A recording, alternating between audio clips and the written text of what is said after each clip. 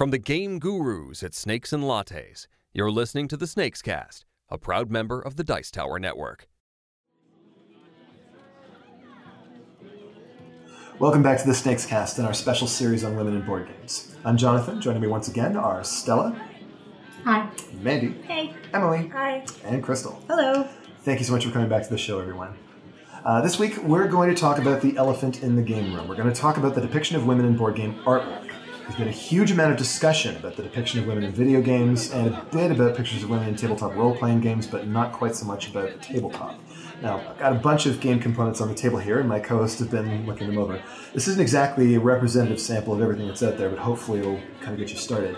So let's begin with personal experiences. Have you ever come across something in a board game that you were playing, or you were going to play, or you might have been interested in playing, and you saw the art, and it just did not make you feel good? I wouldn't say necessarily it didn't make me feel good.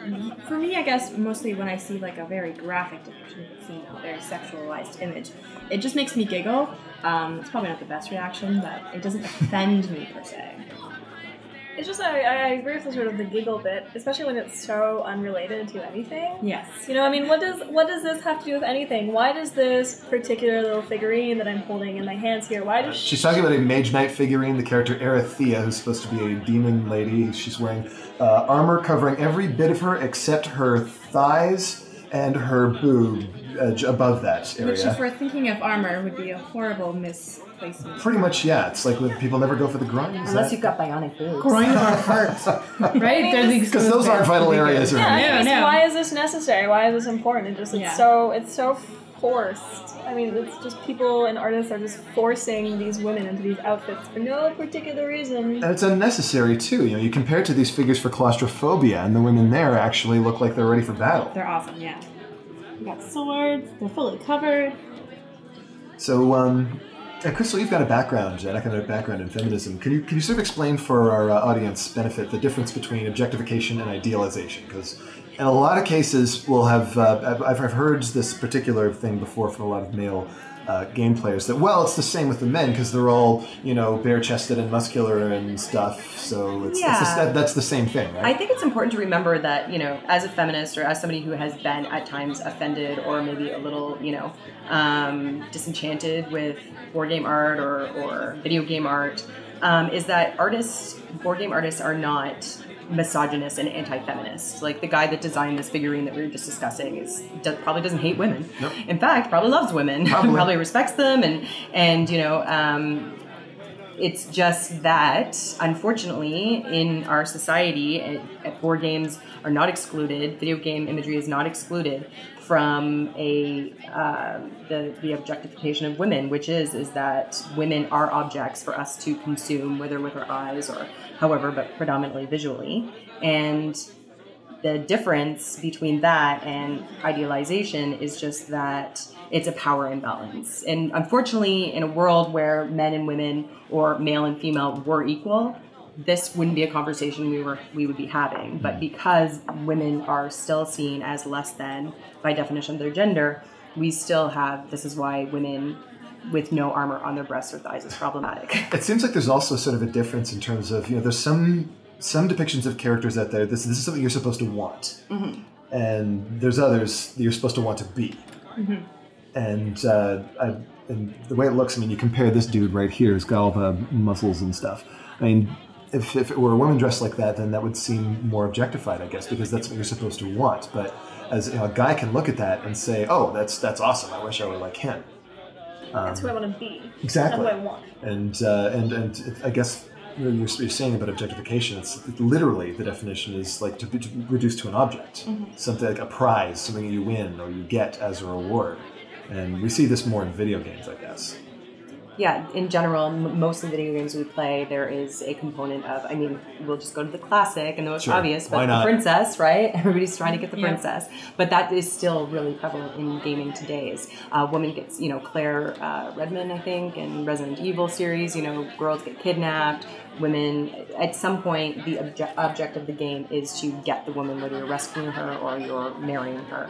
It's still pretty. And she's also your theme. reward. also a reward. Yeah, exactly. Another thing that I've noticed too, now this is a perfect example. You have Dracula here in front of me, which I've never played, but I'm looking, and the cards here. So there's a series.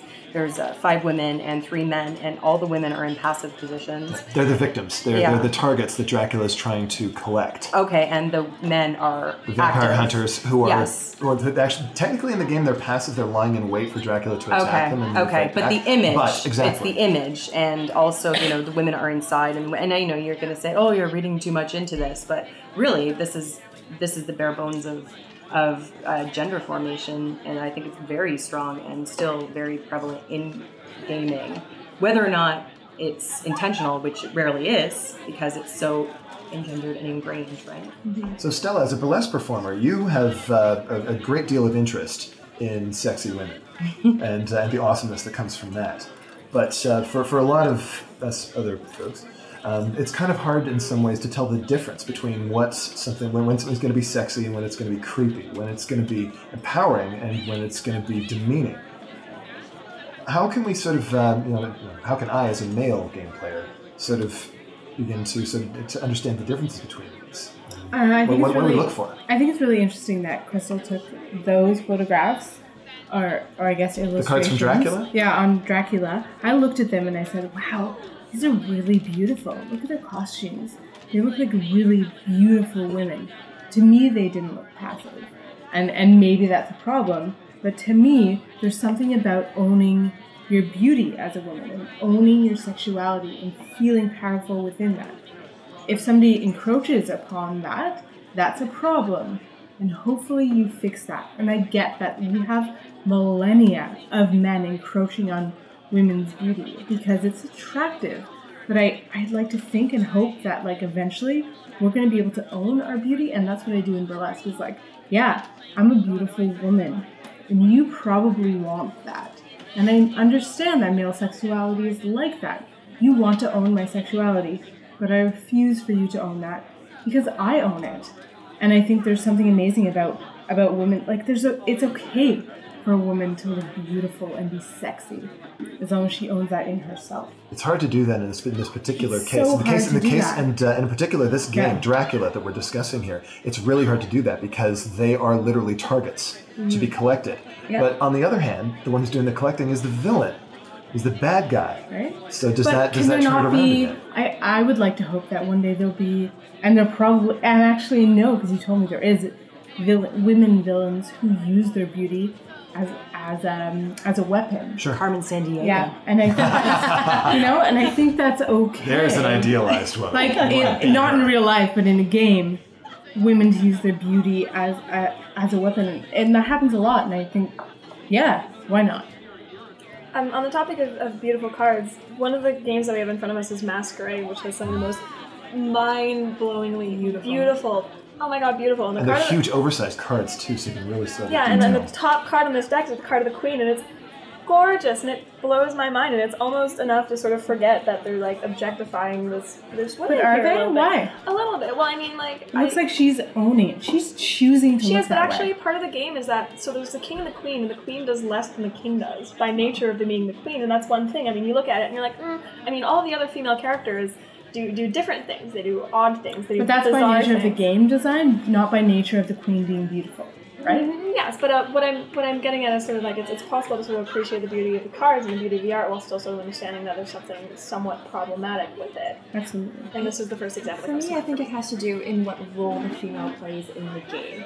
Looking through the Dracula cards, when I first saw them, I was agreeing with Stella. I was like, oh, they're gorgeous, they're beautiful. And then I learned about the game, and Crystal and I were talking before we started the segment, and I learned that they were just the victims. I'm like, oh, well, that's not as cool. Or same with the queen. If she was worth just as much as the king in the game, then I wouldn't say that she's being objectified. I'd be like, yeah, she is, awesome, and I want to be like her. But because she's worth less, and she's, bringing this really sexual kind of personality, it's like, oh, okay.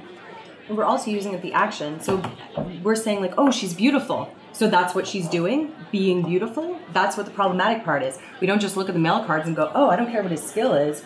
He looks good. Don't we though? I do that. Actually, we kind of do. Take a look at this card here, the Usurper. What is he doing? He's looking awesome. Yes. I do that a lot with games. No, that's like true. Badass, like in a Prince generalizing Charming? in a What is he? generalizing He's kind of beautiful. way. You can recognize the beauty of the women in these cards, of course, but on another level, it's not just the face value of what we see. It's that deeper. What is the meaning of this? This What do comes they from do? something. This is the women. Historically and traditionally being representative passive is not just in this game, Dracula. Men being active, it's not just this game. I agree, but I also think, like, again, no offense, but you're also gender norming women to not, like, I objectify men as well. Like, I look at them sometimes as being like, you're a beautiful man. And that's what I look at. Somebody, like, look at Pan. He's a beautiful man in this card. Like, look at the king and certain things. Like, and I think that's the thing that we need to move forward on is, like, yes, sometimes people see people for their beauty. And I think that it's so powerful to see it both ways. Like, I see men for the beauty, and you can see women for the beauty, as long as we have equal power. Of course, but we don't. And that's why it's still problematic. Yeah, we don't live in that perfect We don't world live yet. in a world where, of course, you can objectify a man just as much as you objectify But women. we're working on it. But Yeah, that's a Yes. necessary step to Yes. get to that perfect Yes. world. Yeah. But also, given that we were talking about before how little of these types of games that females play, the target audience visually of these cards is male. So in that perspective, like, they aren't going to, objectify the male because, like, for them it's like, oh, I'm a dude, it doesn't really matter. He kind of looks cool, but look at this queen, she's got very nice features. I don't know, but do you want to see a naked man on the card? You don't. You want to see men in badass armor and tough and strong. For me. Getting on a point that you said earlier, Stella, on sort of owning your beauty, I find that a big problem with a lot of these cards is that they are absolutely beautiful, but there's no way for us as players to own anything about them. For a lot of the time, they're just placeholders, and they just sit there looking pretty in front of me while I do things that are absolutely unrelated to owning anything about it. I mean, if I was playing a game with with a really sort of like beautiful, voluptuous female character, and I sort of could do things to sort of like own that, like sort of as part of the game, that would be something else. But if this beautiful female is just like sort of sitting in front of me for everybody to look at, doing absolutely nothing besides sitting there and reminding people that I'm female and that I'm playing a character who is female, that is not owning it, that is not allowing me to do anything with that card besides sort of like, oh look, I'm pretty. So you want to feel like this is your avatar. This is what you're using to explore the world of the game. This is you. Yeah, no, just if we're talking about sort of like owning our beauty, Sure.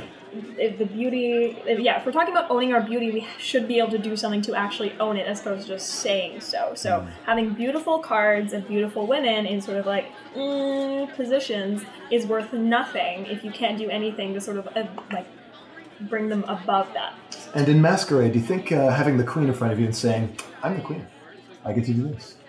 Do you ever feel that that's so sensitive, or does that not really work in that respect? No. Not so much. Nah. I do. I think in tying into what you were saying, in Love Letter, one of the higher cards that has more power is the Countess. Yet it's funny that the Countess is one that we kind of give like a bad. She becomes like a villain because she's the one with her breasts out there, and she's kind of like the duplicitous. Duplicitous. The bad influence best friend. Bad of the influence princess. best friend of the princess. So she's like a kind of like a villain because she's so overt and sensitive. Yeah, I don't know about you guys, but when I teach Love Letter, my whole thing like Slut shaming. Yeah, exactly. It's terrible, but I mean, it works so well with the plot, which sucks. I mean, sort of the way that I sort of present the Countess is that she's the princess's sort of like duplicitous, villainous best friend, and she's had intimate relations with both the prince and the king, and that becomes problematic when they're both in the same room. So owning her sexuality is a bad thing in those cards. Yeah.